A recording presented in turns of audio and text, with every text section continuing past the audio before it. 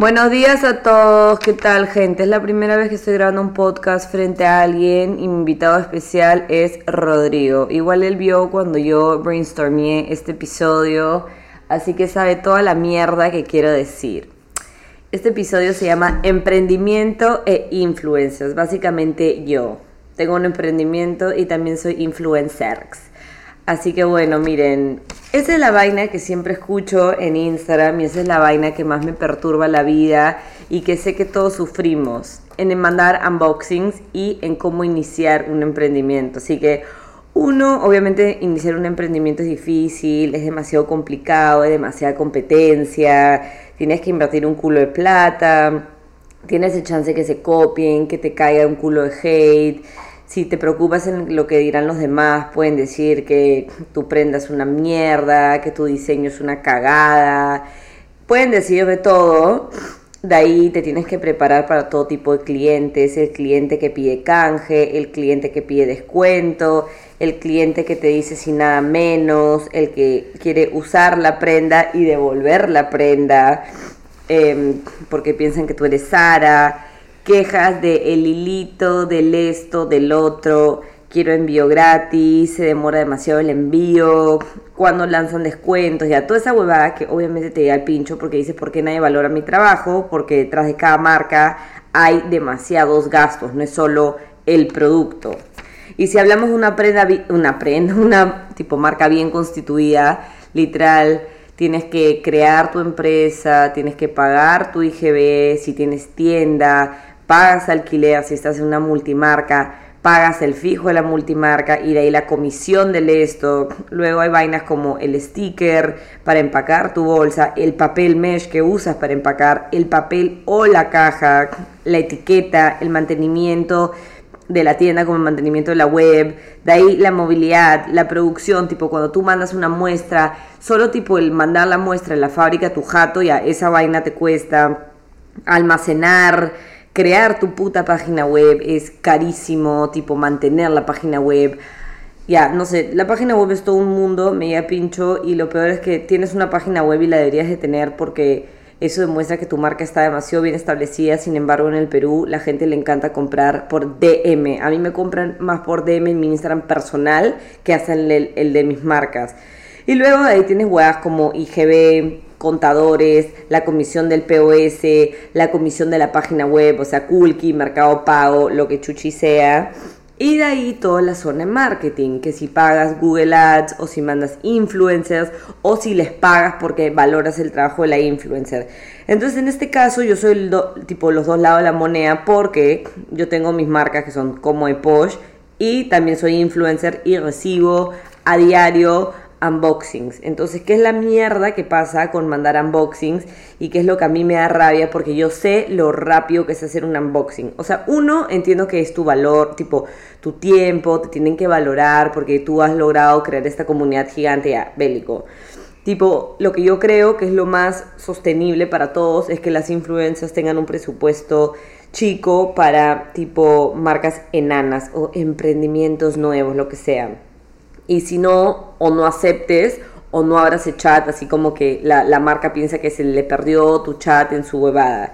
Pero cuando mandas algo, uno, nunca te lo hacen, siempre dicen que se olvidaron, la mayoría de veces te dicen de que están a 1000, que están full, o la peor, no te contestan, o sea, lo mandas a su jato, nunca te contestan, luego ves que lo venden en su closet sale, y está bien, o sea, yo también tengo un closet sale, de repente venden en el closet sale, pero no de manera tan descarada, ¿no? Como que no lo pongas en el perfil, fácil, crea un close friends para tus clientes leales, y ahí botas las prendas de gente que tú conoces, o sea, obviamente si, no sé, pues yo le compré amé algo y pasan 3 años y ya no lo quiero vender, creo que por un tema de respeto lo tienes que hacer un poco más como, no sé, pero bueno, esa es mi forma de empezar.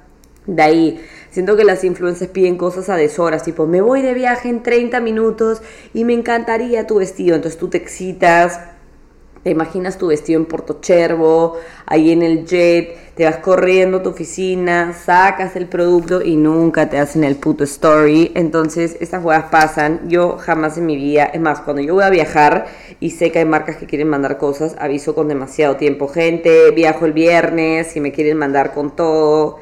Yo creo que también las influencers tienen que aprender a pagar y valorar. Al igual que yo compro carteras en Gucci, siento que también podría perfectamente pagar un vestido de 100 soles, mañas. Entonces, en vez de pedir cosas tan baratas de canje, como que tú sabes, obviamente, no sé, si no, pues de repente, si es un vestido demasiado caro, pedíselo prestado y ahí se lo devuelves para que la marca de ahí pueda ganar plata y venderlo, no sé.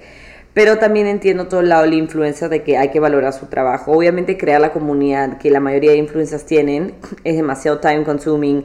Te tienes que pasar la vida tipo, puta, creando contenido, yendo a eventos.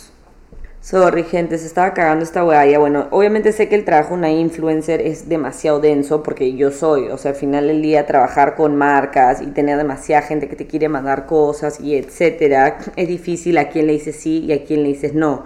Y ahí obviamente también tienes exclusividad en ciertas categorías, entonces no quieres sonar arrogante, pero no puedes aceptar sus huevadas.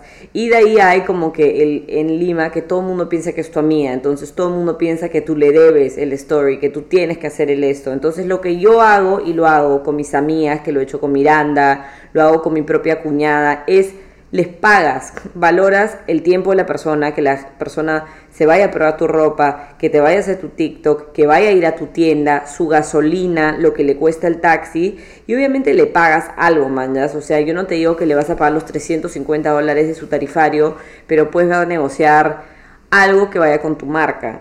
Y yo les digo, yo tengo una marca enana, tipo cómoda, en verdad no es gigante, cómoda no es puta que vende miles de soles al mes.